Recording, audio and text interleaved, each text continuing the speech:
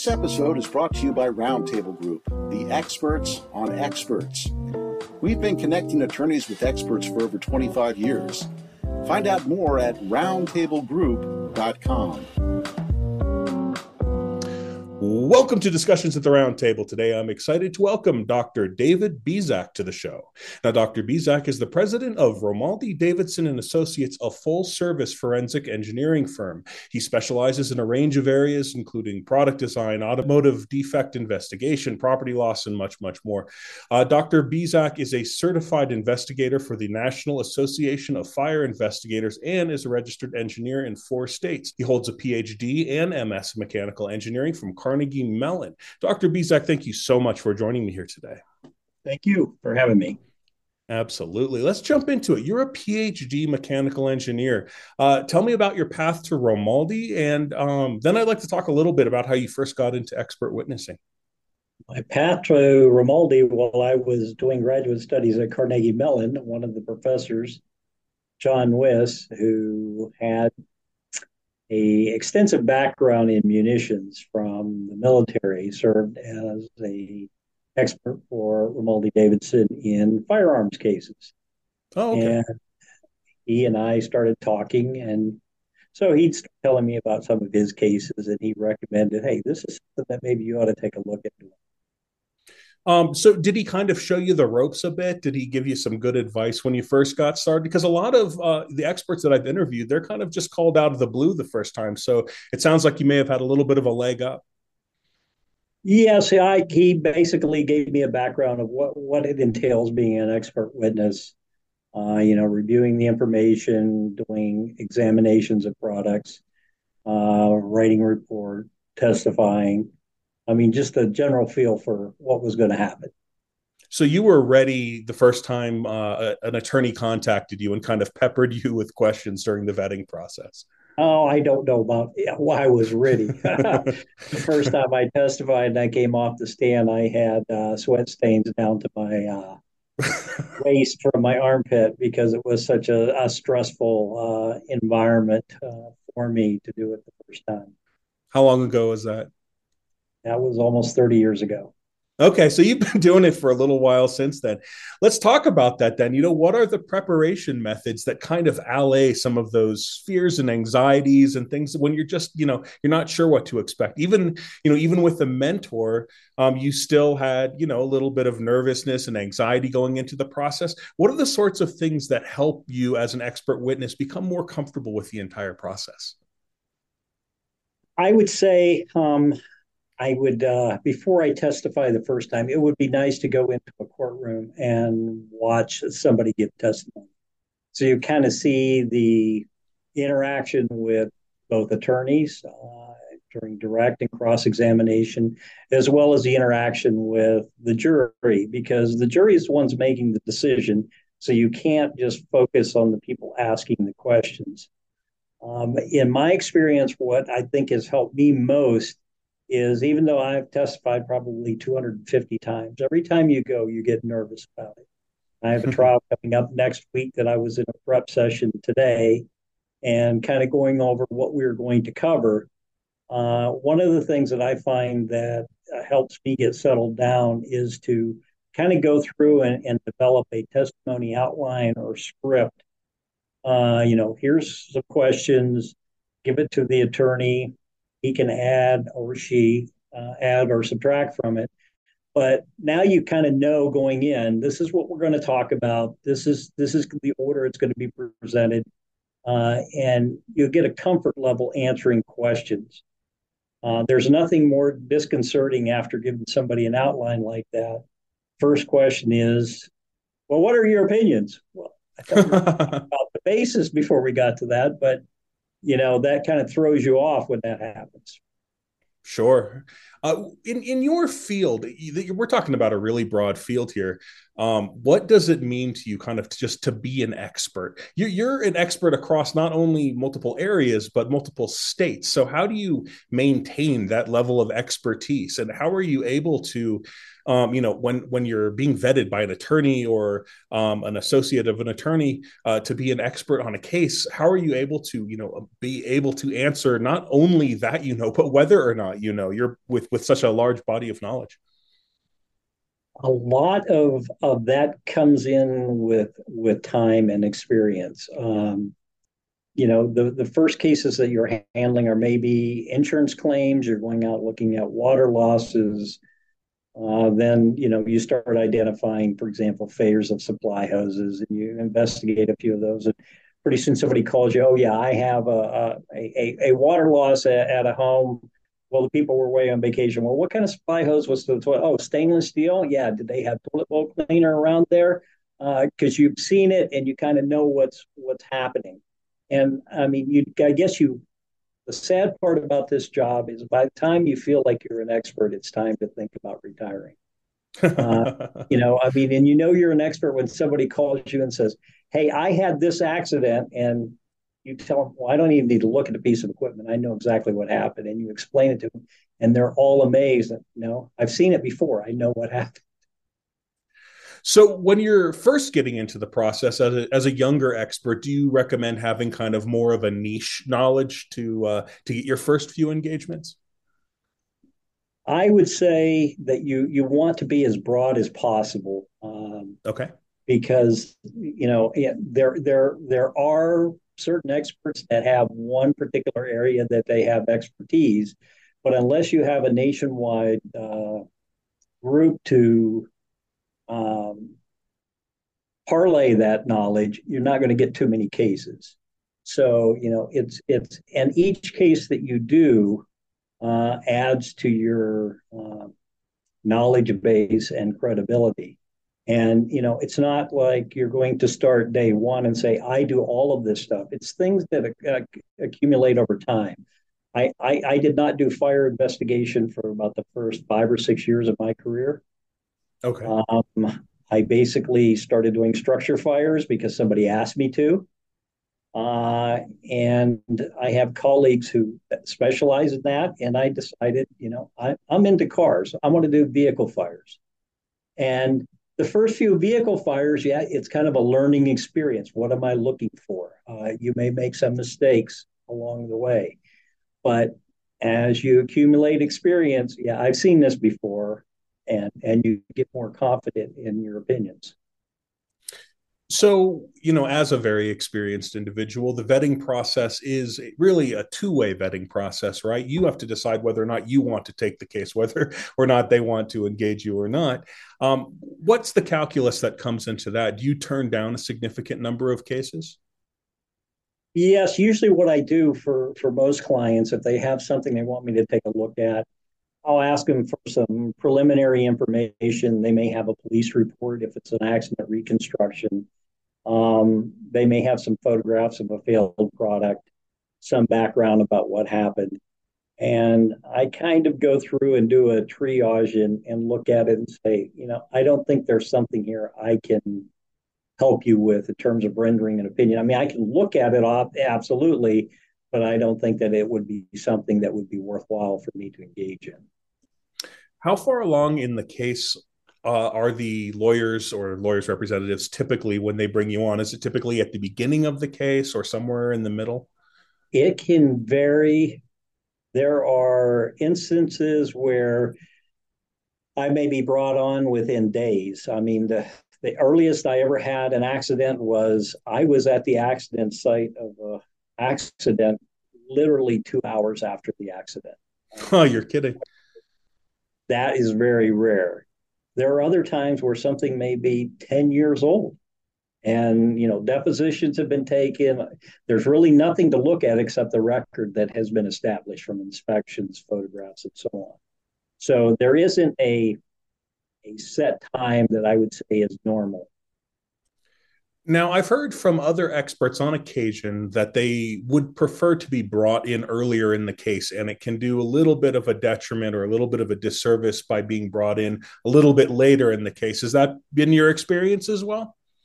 Yes, because there are certain things that you would want information. Like I have a case right now where a truck drifted forward and pinned somebody. The truck was supposedly examined afterwards and there was no problem with it, but I wasn't there. There are no photographs. I don't know if anybody checked the adjustment of the parking brake, the condition of the parking brake. So, I mean, I cannot really render an opinion because I don't know. And it's so late now, you can't go back and repeat that. Right. So they probably should have brought you in earlier. Does that happen a lot, or is that just an occasional thing?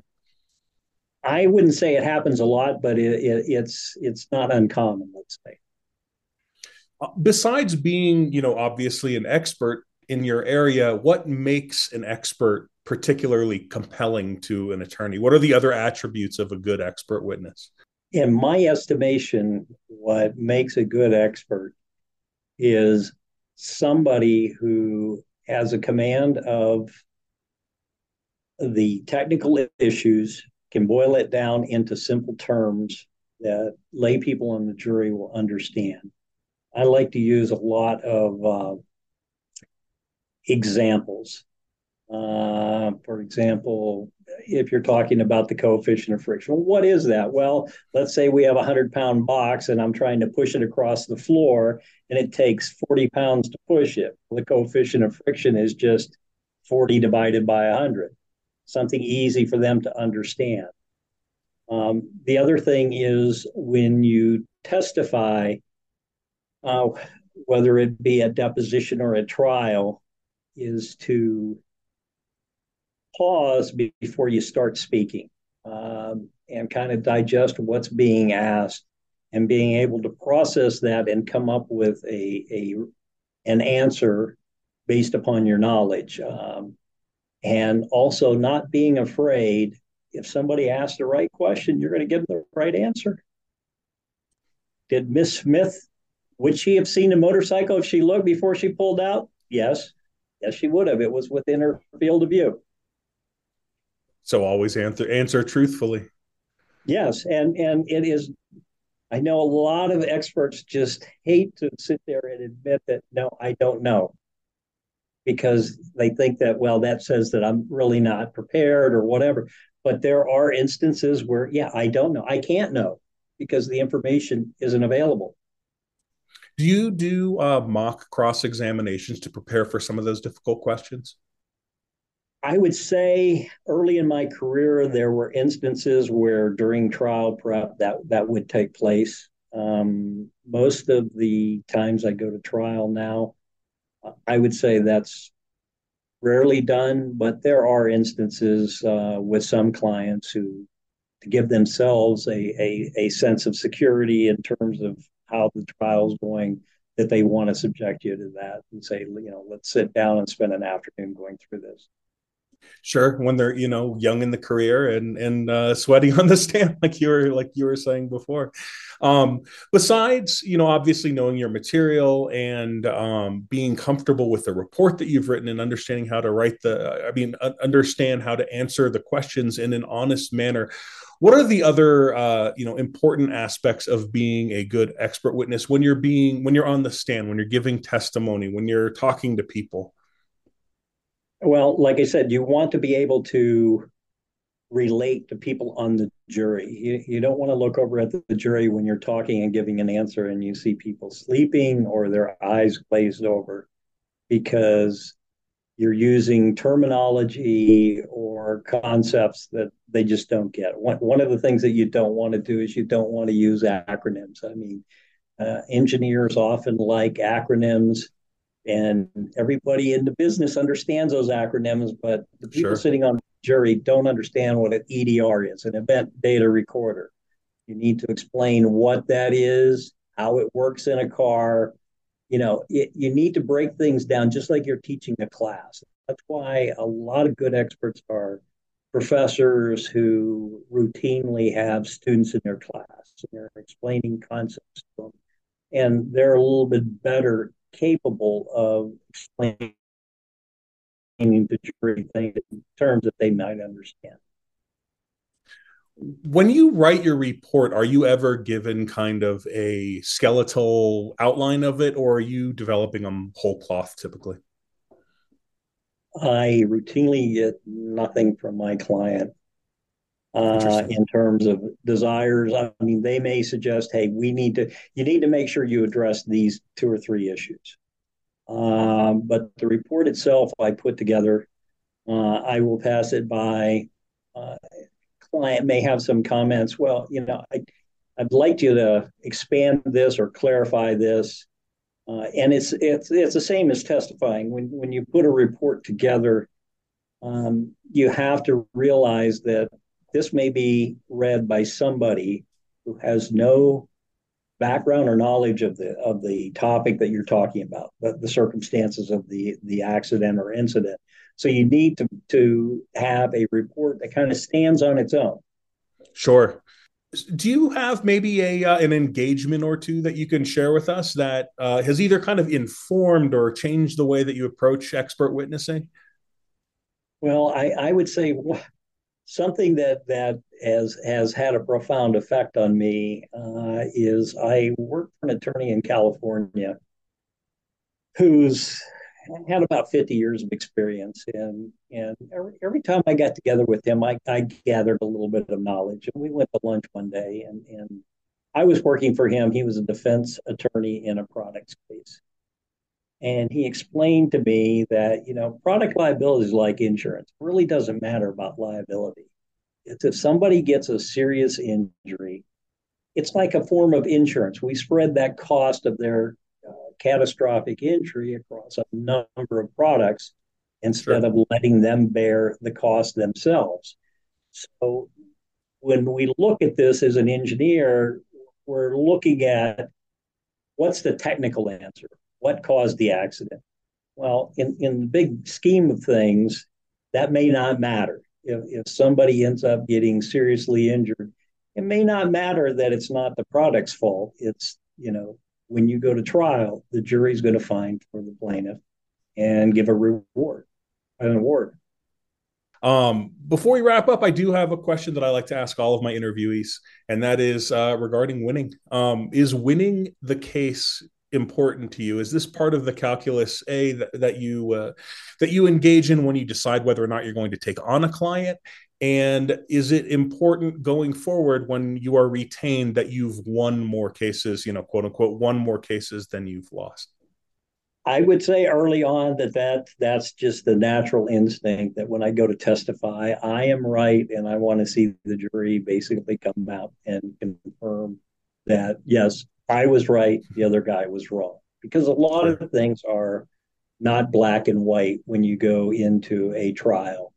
And what I have come to find out from my many years of experience is what an expert may or may not say may be irrelevant to the outcome. For example, I had a trial in which this gentleman claimed he was injured, and as a result of this injury, he couldn't raise his arm above his shoulder. And I was there for the defense. The accident, as described, just couldn't have happened based upon my evaluation. Plaintiff's expert says, no, this piece squirted out of the machine and struck him. At the end of the trial, it came back with a defense verdict. And what most impressed the jury is one lady made a notice that the plaintiff showed up with a pullover sweater every day. If he couldn't raise his hand above his shoulder, how did he get this sweater on every day? So it kind of puts it into context that, it doesn't matter how good you may be on the stand. That may not be what turns the case. And what I am concerned with is that my client feels like I did a good job. And ultimately, that's how you get repeat business, right? Correct. Do you stay abreast of the case as it unfolds? Do you always find out where it is and keep track of if it's settled or if it's won or what happens afterwards?